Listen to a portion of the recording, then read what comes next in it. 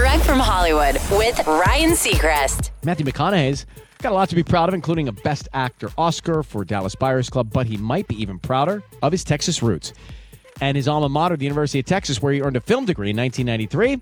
Well, not only is Matthew a graduate of UT, he's now an official professor as well.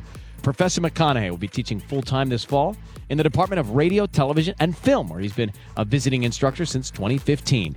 The university said the decision was a no-brainer in a statement, adding he's earned respect for his willingness to work with students beyond the classroom. That's Direct from Hollywood.